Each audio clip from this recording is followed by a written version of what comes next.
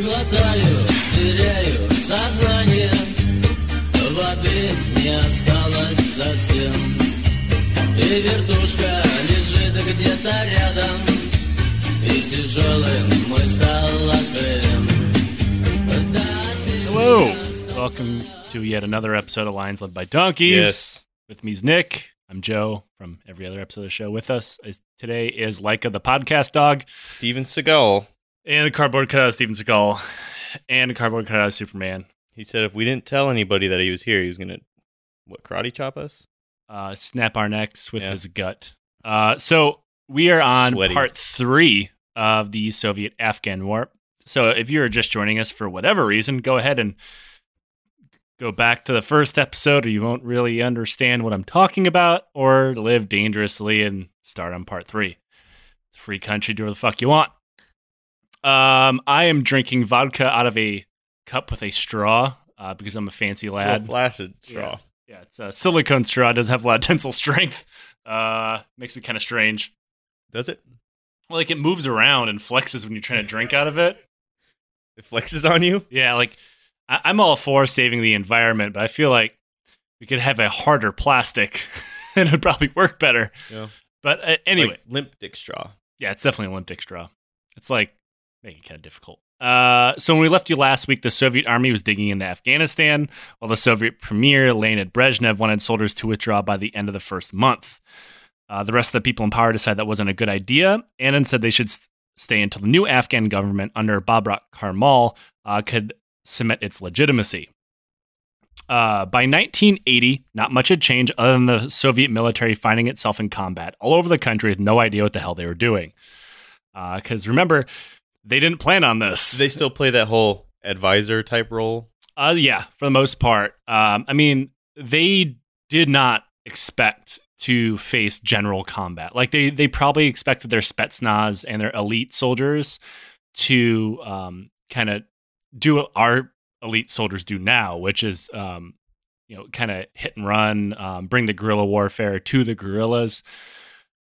Instead, pretty much every unit in Afghanistan was getting ambushed like all the time. Yeah. But none of that mattered, right? They didn't have to win. They just had to hang on for a few months till Karmal's supporters, which he totally swore that he had, rushed to the government, which would cripple the Mujahideen that were fueled for hatred of Taraki, not Karmal. Now, that is what Karmal told the Soviets. Well, totally swore that he had? Yeah. The Soviets kind of just took him at his word that, like, yeah, the Afghan people love me. A total bro. Not to mention, like, remember, he was in exile when the Soviets put him in power, so, like, that should have been the fucking first hint that if he had a lot of support, he wouldn't have been in fucking exile. He sounds like that kid in high school that swore he had alcohol.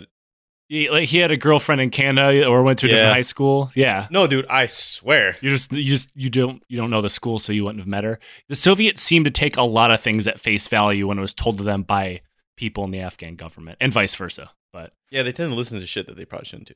Yeah, and they're both really fucking guilty of that. Yeah. To an insane degree. Children having power, yeah. So it should come as a surprise to absolutely no one when that support did not show up. Instead, the Mujahideen ranks grew, while the already dwindling support for the government withered away completely. To make matters worse, Karmal was totally unable to govern. In some places where Soviet soldiers went, villagers thought Mohammad Daoud was still in power. Remember, that was like 2 presidents ago. He had been killed over 2 years before. The Afghan people simply did not give a shit. Slow. I mean, the Afghan people simply did not give a shit about Karmal. And also, that is true. News does travel very slowly in some of these rural parts of Afghanistan, which just goes to show how hard it is for a central government, any central government in Afghanistan, to control them. There's numerous tales of U.S. soldiers going to remote parts of Afghanistan and the villagers thinking they were Soviets. Really? Yeah. Wow. A lot of it's secondhand, but I mean, yeah, it happened. There's some parts that are just ungovernable for whatever government is there. It only works if you don't try to fuck with them, which is exactly what they're trying to do. Right. Meanwhile, in Kabul, Soviet soldiers did what Soviet soldiers tend to do. going on looting sprees. Valery Vestroitin, who is a Soviet captain, claims that neither he nor his unit's political officer were even aware that the Soviet army had a regulation forbidding looting, which it definitely did, and it was not enforced. It was just so widespread, everybody just thought it was okay. Oh, this is just what we do. Yeah. Even though there's explicit orders not to do it. And they also, so they gave out like a pamphlet. It was like I think it was called like how the loyal internationalist socialist soldier helps his Afghan comrades or something to that extent. And it looked almost identical to shit that I got when I went over there. I mean, political stuff aside, they completely didn't put that in there, but like, don't steal from them, don't look at the women, don't get undressed in front of them, things like that.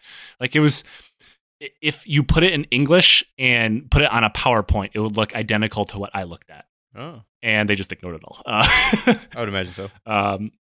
Troops tore their way through stores that had consumer goods that were completely unavailable in the Soviet Union, like TVs and boom boxes, which were pretty fucking rad.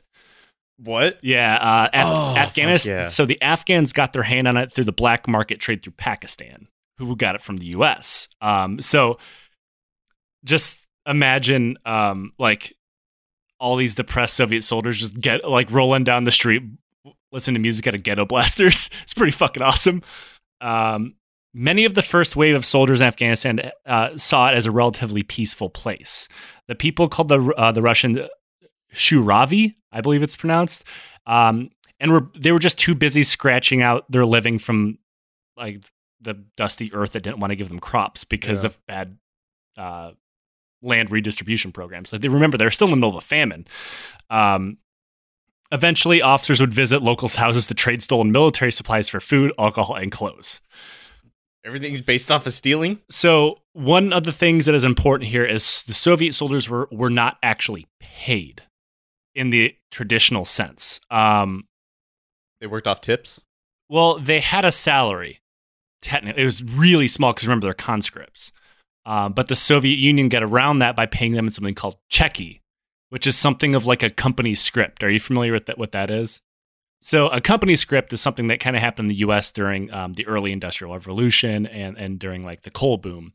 What it was money given to you by a company that only could be sold or only used in company stores. Right. And that's kind of what like cheki was. It was a script given to them by the Soviet government that could only be spent in military stores.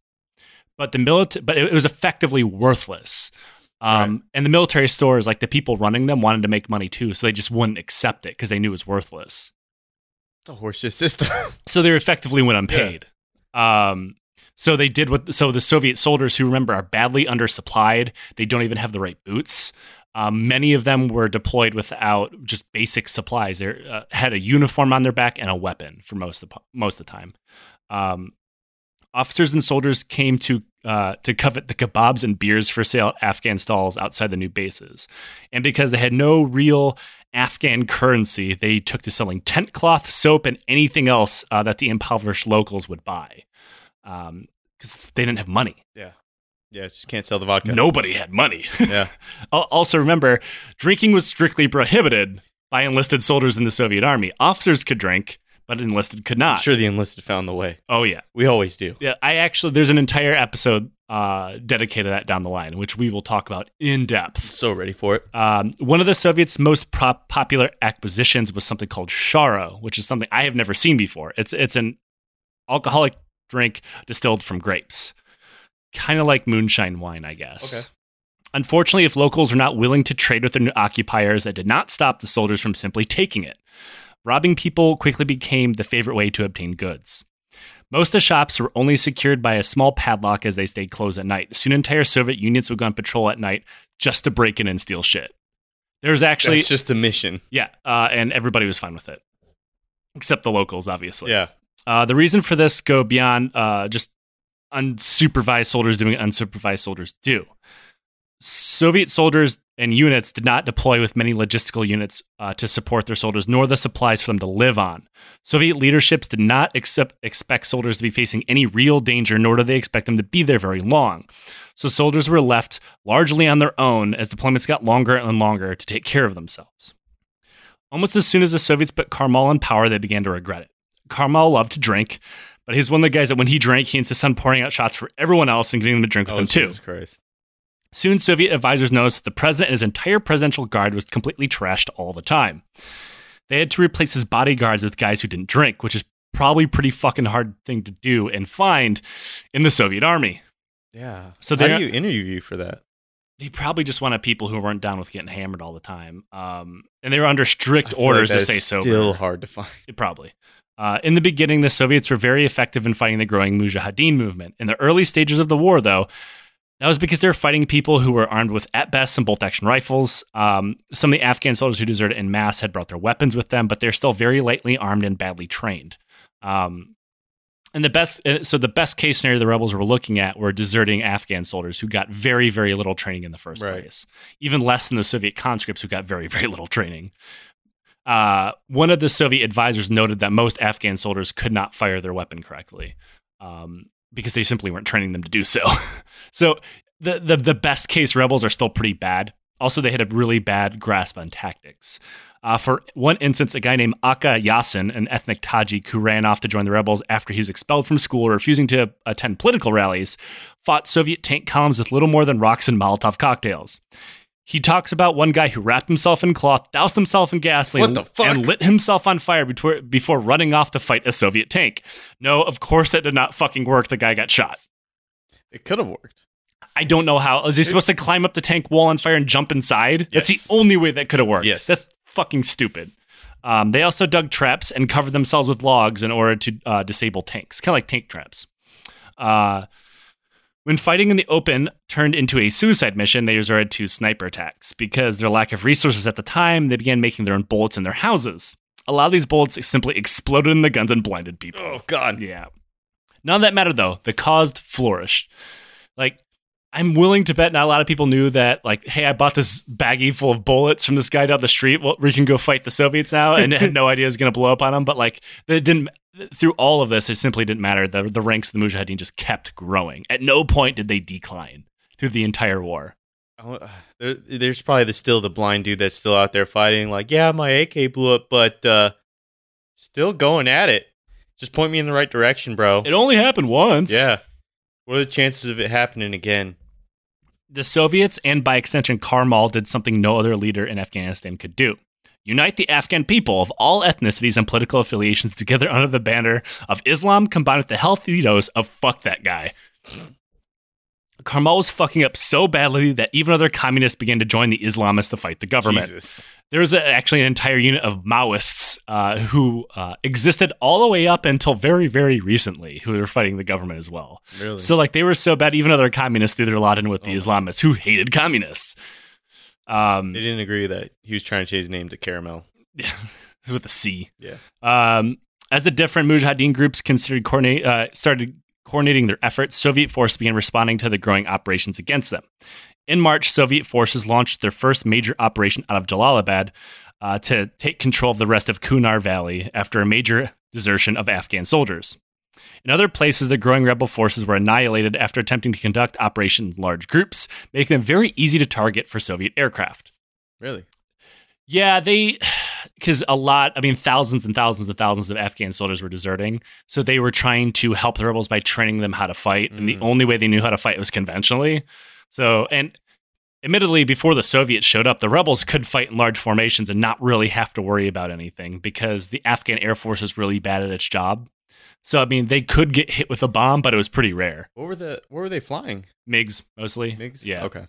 Everything they have is from the Soviet very Union. Very communist, yes. Yeah. Yes. After getting hosed by gunships enough time, they morphed into what everybody kind of knows them as today. Small groups of highly mobile units between 10 and 30 people. The Soviets were completely unprepared for this. Many of the country's roads were surrounded on both sides by steep cliffs and served snipers very well.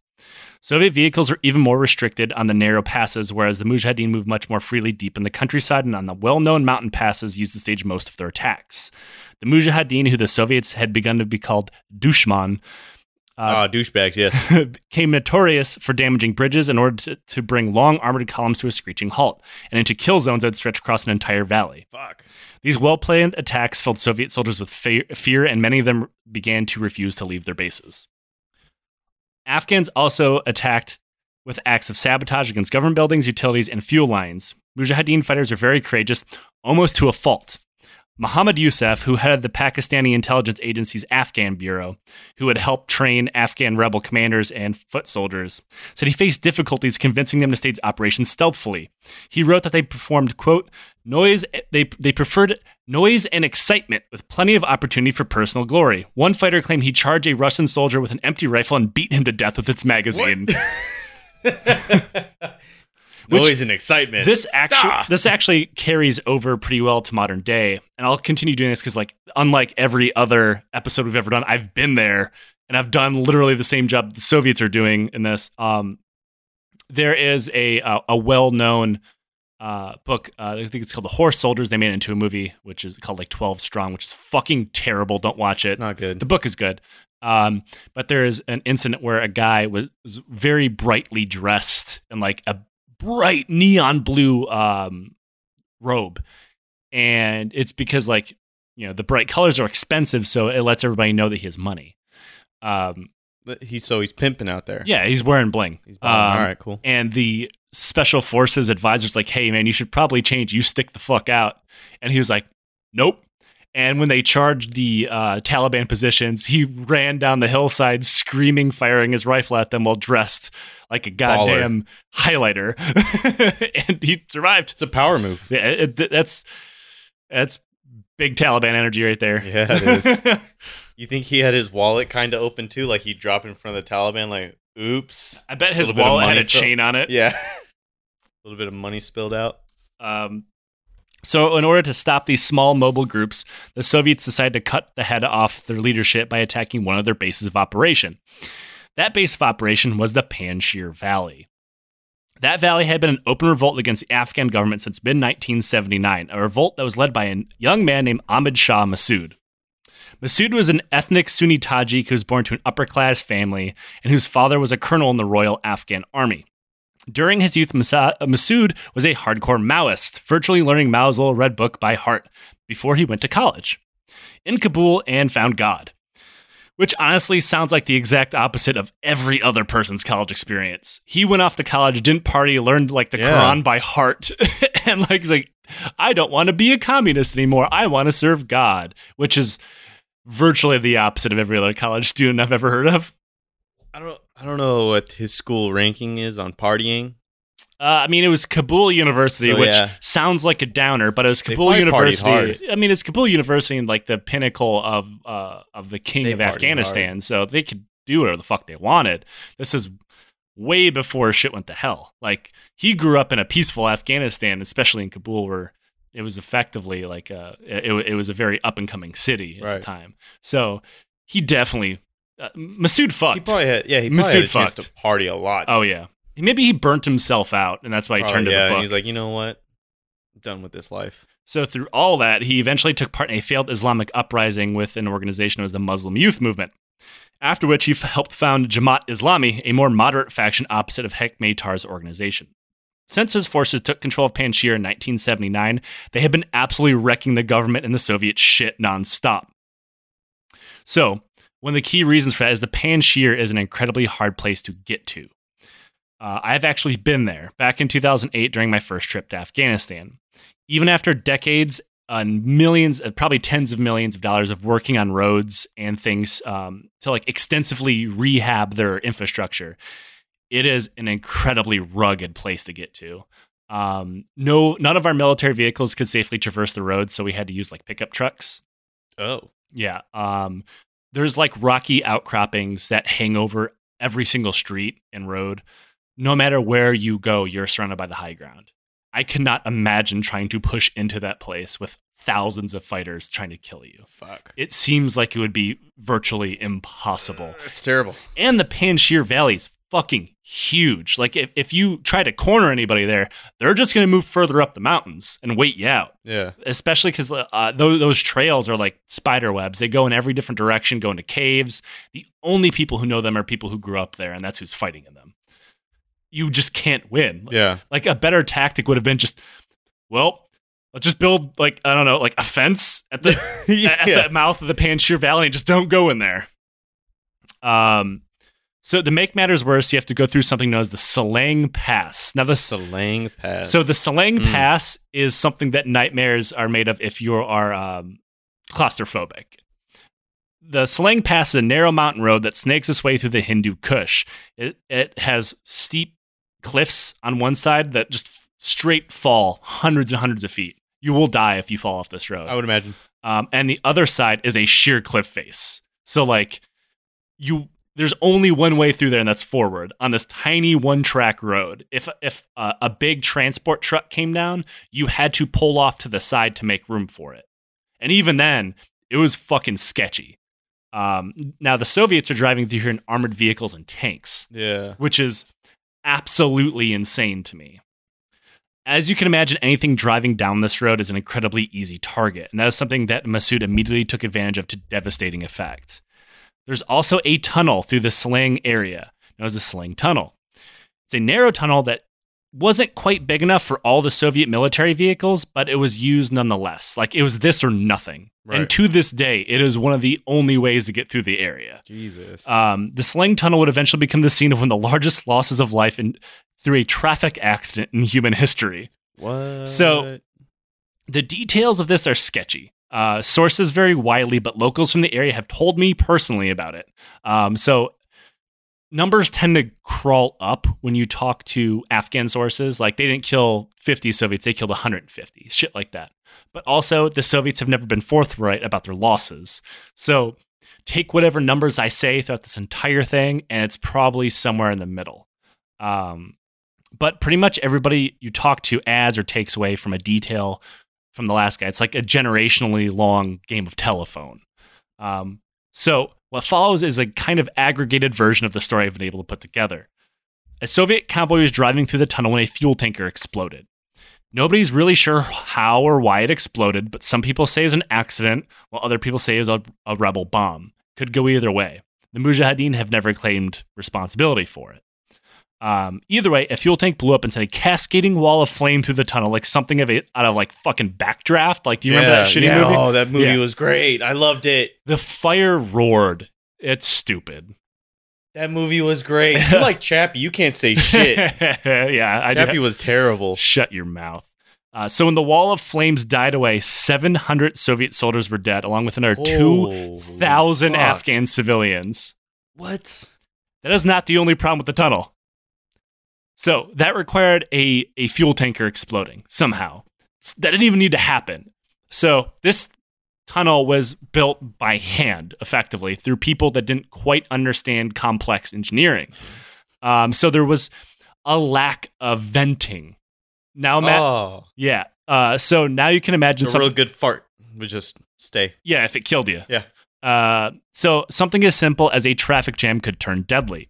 Soviet records indicate a different incident where there was a traffic jam that caused a backup for several hours. The buildup of CO2 in the tunnel killed 64 soldiers and another 100 Afghan civilians. Holy shit. Yeah. Did I mention that this pass and tunnel is the only way to get from Kabul to northern Afghanistan? Really? Because I probably should have. Yeah. Wow. You have to go through this area. Insane. Yeah. They needed a Kurt Russell. What? He was in Backdraft. I'm glad you brought it Backdraft. I want to watch the movie now. You know what? Just send Kurt Russell to Masood so he can get shot with an RPG. That's the better way of Backdraft ending. I fucking hate you. God. Why are we friends? I wish I could hate you to death. But you can't. So Soviet forces caught in the ambush had no way to fight back, forcing them to charge up the cliffs straight at the Afghans who were shooting at them. Now remember, as I told you before, the Afghans were not all trained to do this, and their boots couldn't even let them do it if they wanted to. So the Soviets tripped and fell up the mountains, slowly making progress up the cliffs, while the Afghans simply stopped shooting at them, climbed up a bit higher, and then started shooting at them again. That's awesome. Masood's forces so thoroughly harassed and ambushed the Soviet supply convoys that he caused a military fuel shortage to the entire country. Whoa. Then, just because he was a bad motherfucker, Masood began launching attacks on Bagram Airfield itself. Jesus.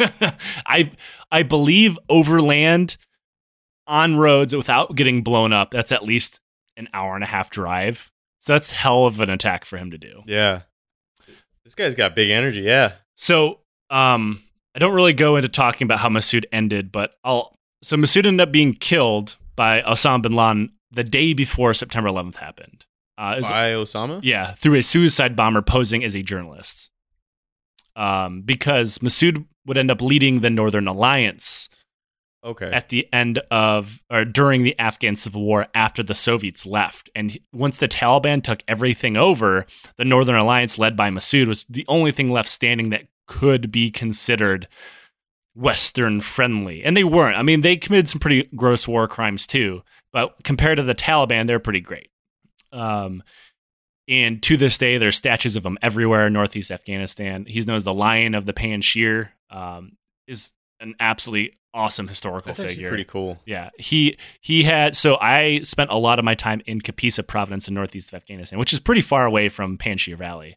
But in the city and like the provincial capital, there is a huge mural of him, like ground, like in like a 5-story building from the ground to the top of it, of just his giant face, and it's really cool. But his influence spread that far. That's fucking sweet. He undoubtedly would have been president for life of Afghanistan if Osama bin Laden had not killed him, like without a doubt.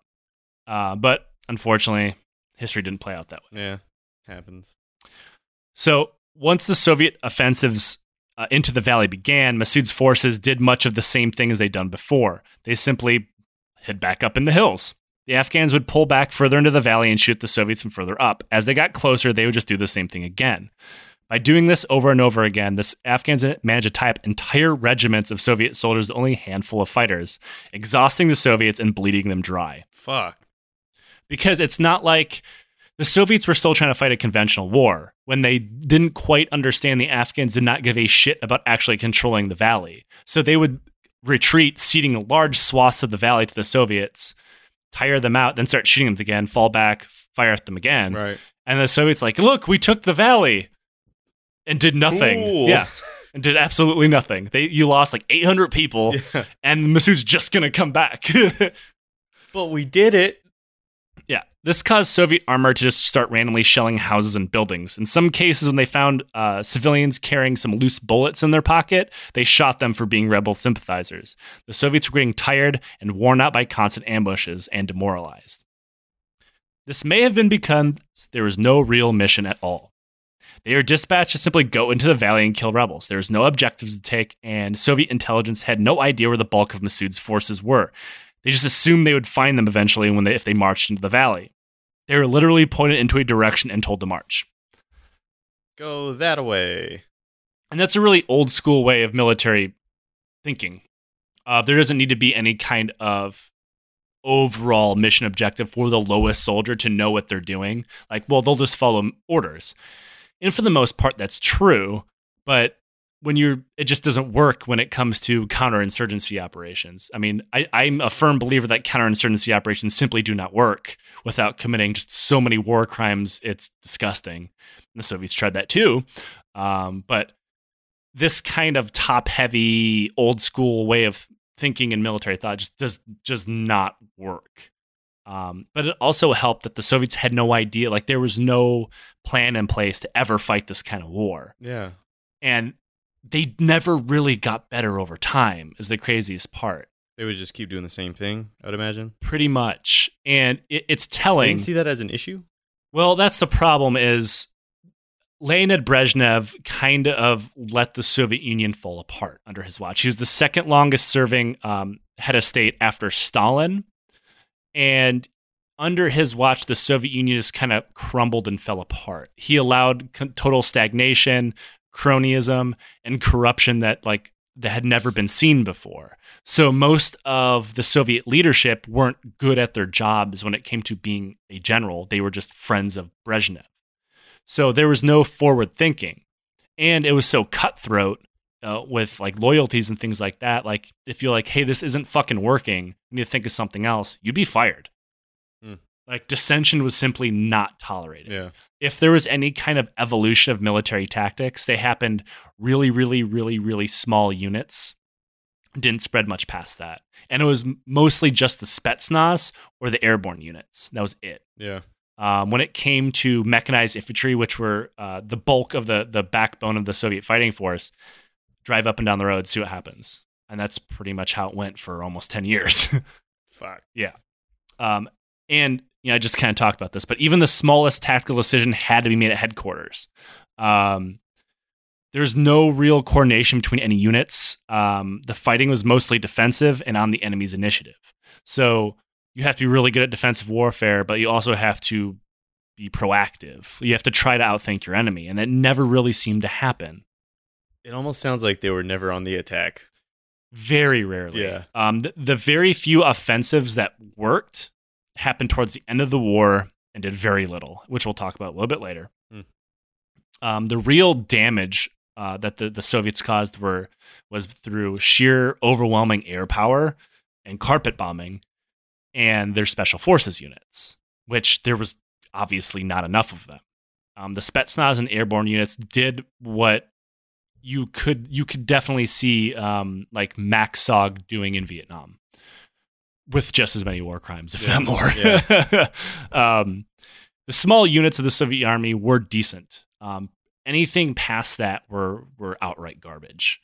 And that's because the Soviets had an incredibly top-heavy decision-making process. The Soviet advantage of overwhelming air power provided little recognizable help to soldiers only aware of their immediate surroundings, of which all they could see was rocks and people shooting at them. Simply locating the enemy was almost impossible. They were hiding in caves and behind boulders high in the mountains. Rebels only fought when conditions favored them. They often attacked using stolen RPGs to pick off Soviet personnel carriers and vehicles from afar, and snipers aimed lethally for the head or the feet, making wounded soldiers burdens for their units. One young lieutenant named Vladimir Polikov put it, by the time the Soviet forces left the valley, the only thing they managed to do was march from one end of the Panjshir Valley to the other. And it is interesting to point out that Lieutenant Polikov took part in Storm 333 and was an absolute believer in the mission. And by this point, he was absolutely done with it. Really? They're like, nobody in the fucking leadership knows It's what not the fuck we're surprising. doing. No, it's not. Numbers are hard to come by, but between September 1980 and September 1981, through 4 total offensives into the Panjshir Valley, the Soviets accomplished absolutely nothing while suffering thousands of casualties. The Soviets, for their part, say they only suffered 100 wounded, but there's no way that's true. 100 wounded and what did you say? 1,000? Few thousand casualties? Yeah, well, I mean, so if you go by, and the book Zinky Boys is a really good book, where it's a funny nickname. Sorry, Zinky. So the nickname Zinky Boys. Please explain that one. It comes to the fact that when Soviets died, the soldiers died, they would be thrown into a zinc coffin, and because they had plentiful amounts of zinc, Okay. it would be welded shut and shipped home. So Zinky Boys. It's depressing. Yeah, but, it is. Thanks. Yeah, but the book Zinky Boys gives Fuck, that's fucked up. gives a lot of firsthand accounts, and lieutenants and captains like, I lost an entire platoon, I lost an entire company, but they're never mentioned any official Soviet letters. And there's no reason that a captain in the Soviet army of all things is going to admit losing his entire command unless it actually fucking happened. Right. Jesus. Yeah. I honestly, my favorite types of books are first-hand account types of books.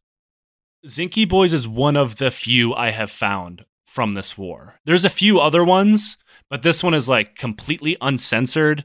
A lot of these guys, and this came out like right as the fucking war ended. So a lot of them got in a lot of trouble. Fuck. That's actually, I'm going to look this up. I'm not going to say you can pirate it online through the PDF if you Google search Zinky Boys PDF, but you can pirate it if you Google search Zinky Boys PDF. It's really good. Okay, I'll go ahead and buy it. Yeah. So, if I have not made this clear enough, there's no number ever published by the Soviet authorities and later the Russian authorities that pertains to casualties that can be reasonably trusted. The numbers I'm using from first-hand accounts of Soviet officers and soldiers of company commanders on down. I see little reason for those officers to lie. The number of dead and wounded suffered under his command to make it higher. I can, however, see why the Soviet leadership would make it lower. And it should be noticed that these things aren't like, so one of the more enduring symbols of the Vietnam War is like people watching the news to see if their family died. Right. Or if their brother or son, whoever died. That didn't happen in the Soviet Union. Your family was not told. Yeah. Very rarely would you receive a letter. Even rarer than that, you would just find a body shipped to you through the mail. in a zinc coffin. Just right in front of the mailbox. Just drop it off in front of your house. Yeah. With no explanation of how you died.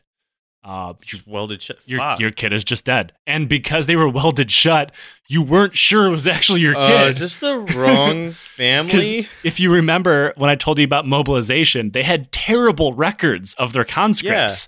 Yeah. And sometimes I get my neighbor's mail. Yeah. So I'd hate to have a dead body in front of my house. And the conscription was so thorough through the Soviet Union. So the vast majority of the Soviet soldiers who were fighting were not Russian. That needs to be explained. Whether that be for nefarious purposes or not, most of the people who died, per percentage, overwhelmingly from the satellite republics. They may have had Russian first names, which is not uncommon due to Russification, but per population, a lot of them came from much smaller countries in the Soviet republics than Russia. So people in smaller villages and smaller republics were seeing a lot more of the zinc boxes and wounded soldiers show up with very little explanation of why. I wonder if the families knew what it was when it hit their lawn. Oh, everybody knew what the zinc boxes were. Everybody knew. I didn't know if they thought, oh, cool, coffee table or something. No, they definitely knew. It did not take long for people to start understanding, like when a cargo truck showed up and kicked the box out in your front yard, like what that meant. Anyway, this would be far from the only attempts into the Panjshir Valley. However, eventually the Soviet forces gained a foothold in the Ruka, Bazarakt, and Anvia villages. Unfortunately, that meant nothing. I imagine that foothold was like on some sand. It didn't matter. Slip. So that's a common misconception about northeast Afghanistan, or northern Afghanistan as a whole. It's actually quite lush. Once you go further south, you see the deserts and the dirt and stuff like that. But northern Afghanistan is very heavily forested, which obviously does not play into an attacker's benefit either, because then they can just hide behind trees and shit. Yeah. Like I talked about before, the Soviets really believed in conventional warfare. So haha, we took territory. But it just made them an easier target, because now they were in the valley. Yeah. Their bases gave them control of the valley floor, while Massoud's forces controlled everything else. The pressure on the Soviets was so fierce, eventually an entire brigade of Afghan soldiers simply ran off and joined Massoud. What? Yep. Holy shit. That's kind of a curveball. At the same time, the Mujahideen struck back the following month when a battalion of the 201st Motor Rifle Division made its way southeast and they ran into a well-laid ambush. After Mujahideens killed off their officers and radio men, the disorganized unit could not signal for help nor coordinated defense. They stayed in their armored personnel carriers, firing weapons till their ammunition ran out. The guerrillas then overwhelmed them, destroying the entire battalion, leaving only a few survivors. Oh, God. I mean, that is horrifying. That's terrifying. It was not uncommon for Taliban fighters to attempt virtually the same thing, targeting the first and last vehicles, which is very, very common. And it was very, very common because they developed it against the Soviets. But that just goes to show you how terrible the leadership was within the Soviet Union, the Soviet army, where if it did not, so there were sergeants and there was corporals and there was warrant officers. The warrant officer is much, much different than what you think of as warrant officers nowadays in our military. But the sergeants and the corporals were only really in charge of physical discipline. If any, they weren't non-commissioned officers in the traditional sense. They had no small leadership abilities. So if you're a lieutenant or captain or whoever died, nobody had any idea what to do. No, it wasn't a down train thing. If the lieutenant dies, the sergeant's in charge, and this is what he has to do. That simply did not happen in the army. So when they had no orders, they would simply sit down and die or run. That was it. Jesus. And this happens so often. The Soviet military did a complete refurbishment of its warrant officer corps to be more like we would think of a modern day non-commissioned officer, which is really weird, but that's how they did it. They realized that the system wasn't working, and it didn't work then either. Yeah. But it was an improvement. When you start at the ground floor, anything is an improvement. But that happened a lot. The Soviets did not want to get out of their vehicles, which I don't blame them. Yeah, fuck. Frustrated Soviet soldiers did what almost every other soldier trapped in the middle of a guerrilla war has done: unleash their anger and frustration on the civilian population. Soon, instead of clearing houses and looking for enemy fighters, they would just chuck hand grenades in and fire machine guns through the windows. One paratrooper's testimony about fighting in the Kunar Valley describes a platoon's reaction to shots fired from the direction of a village building in which civilians were hiding. The Soviets blew up the entire structure with grenades and plastic explosives, after which Afghans began fleeing in different directions. The crowd included elderly women, men, and children, as well as a few rebel fighters. Like, we're not saying that there was no fighters there, but still, human shields. The soldiers began slaughtering the Afghans, saying, quote, "Among those running out the door was an old man who tried to escape," a soldier recalled. "My friend shot at his feet, and the old man jumped in fear and ran to hide behind a bush. My friend aimed directly at the bush and fired around, after which just the legs slid into view under the bush. He was supposed to be hiding," my friend told me, laughing. Another time, the soldiers captured a small boy who had shot them with an old musket, then brought the prisoner to a company commander. Quote, "He split the boy's skull in half with his rifle, killed the boy with one blow without even getting up from his place." Jesus. And this is definitely not only something that happened in this one unit. Yeah. According to a Mujahideen commander named Mohammed Asif, a Soviet unit left behind 2 dead soldiers during the same battle in the Kunar Valley. When a detachment returned to collect the bodies, the Afghans ambushed them from higher ground, killing 7 more. The Russians retaliated by massacring livestock and villagers. Mujahideen estimates put the number of dead at 1,800 civilians killed in just 12 days. That is like some Reinhard Heinrich type anti-partisan shit. Like, it's awful. Is this the depressing episode of this? No. Part? Oh, okay, cool. Thanks. So it gets worse. Wait, it gets worse. Not only is that the tagline of our show, that's the tagline of all of Russian history. It really is. God. Yeah, silicone suck. Yeah. So, you remember how the Afghans originally packed their invasion force with Muslims from the Central Asian Soviet republics, thinking it was a good idea. Not saying that was not a good idea. It turned out to be bad as far as Soviet leadership is concerned. Not surprising. So, one of the things that is important with Central Asia is their cultures are mostly tribal and ethnically based, and they go back thousands of years. The advent of these borders, dividing them into republics, is rather new. So many of the same people who are in Uzbekistan, Tajikistan, and all the other republics are also in Afghanistan. Like, those people are large parts of Afghanistan. The problem was the Afghan population saw those groups, even though they were from a Soviet republic and not Afghanistan, as like traitors. So they vented their anger on those ethnic groups who lived in Afghanistan. They were just like slaughtered wholesale by members of the Mujahideen, even though like Masood was an ethnic Tajik. Yeah, he didn't do that. He wasn't a huge fan of Russians, but it doesn't require a lot of thinking to think those are different. And some of those Soviet soldiers who the Soviet government thought like, oh, we have to pull these guys back because they might join the Muslims, they might join the Mujahideen to fight us. That did happen on a few occasions. They went over to the other side. Very, very few. Some of them are still in Afghanistan today, who we will talk about in a later episode. I hope so. God. Do we have anything good coming out of this by any chance? I mean, good. Good and bad is relative in this podcast. Exactly. That's why I want something that this is really depressing so far.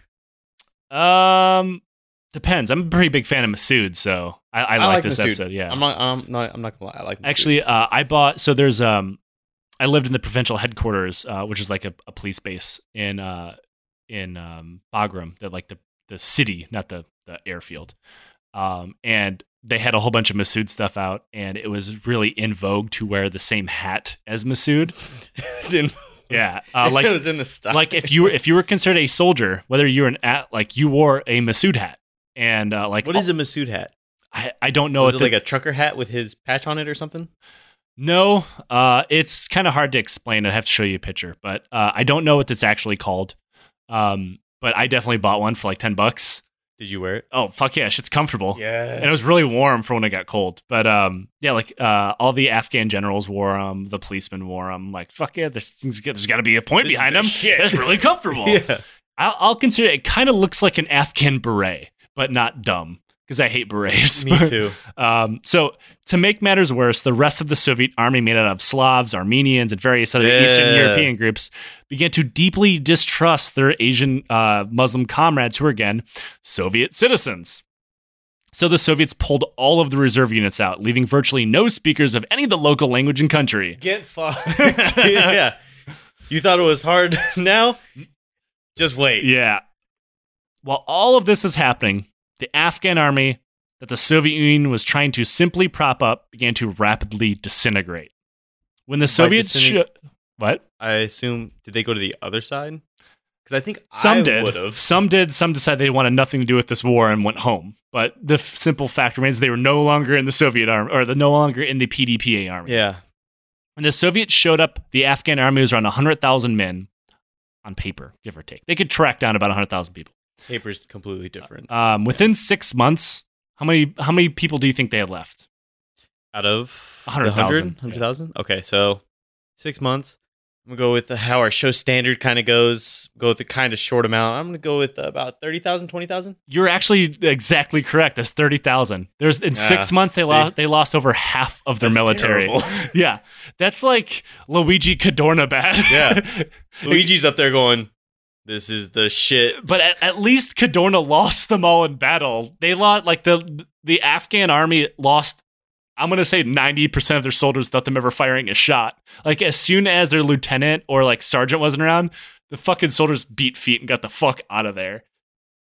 Especially if they weren't from the capital, the government had no way to track them back down. What? Like, there's no social security numbers. They didn't keep. I mean, there's no real address system. There wasn't then. There isn't now. They just had secret handshakes that they gave to each other. And it'd be really easy to change your name. Most Afghans only go by one name. Really? Yeah. So it's really easy to just vanish. Okay. That's just, I can't get my whole mind around that because I'm obviously used to. Right. I mean, traditionally, like, they'll have their first name, which they go by, and they'll have a last name, but it's virtual. Is there anything on paper saying that this is who they are? People have tried multiple times to do that. So I'll close with this. One of the things that they, like I said, they had 100,000 people on paper. They probably didn't. Those are called phantom soldiers. We ran into this issue. The United States ran into this issue where corruption is so endemic in the Afghan government and the Afghan military that people will sign up and then vanish, or like they'll sign up under the agreement. They'll give their commander half their money, and then they'll vanish. Or people will just sign up people that simply don't exist because there's no identification system. So pay had nothing to do with the name. It only had to do with physically if you were there. You had to physically be there, right? Sometimes. Okay. And they're still doing this today, though it has gotten slightly better. But outside of Kabul, because like I've pointed out probably a dozen times now, it's really the only thing the government ever controlled. So any kind of reform when it came to that did not really leave the capital. Yeah. And that's why a lot of those, I guess you can call them memes. It's not really a meme that you see shared on Facebook and sometimes Twitter. Like, see, this is what the Afghanistan looked like before the Taliban. It's not true. Like, you see women walk around uncovered, wearing short sleeve shirts and jeans and stuff like that. That was only Kabul, and it was under the communists. But it didn't stay that way for long. Yeah, that's a bad meme. I don't know. It's mostly based on hating Islam. Yeah. But yeah, it's xenophobic. Once you point out that, like, well, that's what Afghanistan achieved under communism, they really don't like that. And also Afghanistan... No, the truth is really... The truth is somewhere in the middle where a lot was accomplished in the city of Kabul under varying communist governments, but never really good stuff. But yeah, all the reforms that tried to force Afghan society, kind of like... how he had a picture of Stalin on his desk because he thought he wanted to be Stalin by ripping Afghanistan into the 20th century through violence. And that was what he was trying to do and failing. So with that, that's where we'll leave you for this week. Oh, God. Oh, yeah. It gets worse, too. I can assure you it gets worse, but maybe not in the ways you would expect. Ooh, you're throwing me a curveball. This whole thing's curveballs, baby. So, rate and review us on iTunes. Thank you so much. Yes, I've noticed we have like damn near 100 of those, which is awesome. Thank you so much. We've met our Patreon goal, which is outstanding. Yeah, I don't know what we did to do that. I don't either. But if you think what we do is worth $1, throw us $1. You'll get access to one bonus episode a month. Steven Seagal keeps looking at us. Terrifying. We owe him money, or he'll do bad things to our friends and family. $5 and up, we'll get hopefully one bonus episode a week. We're still working on the logistics of that. You need shirts to wear out in public. Oh yeah, make it one of ours. If you like military, if you want to buy some of our used shirts from the room, because we get pretty sweaty in here from time to time. No, we'll start selling those. No, we will not do that. We won't do that. Just DM Joe. Please don't. About some sweaty shirts. If you like military sci-fi, my book Citizen of Earth is out, and we will see you next week. Later.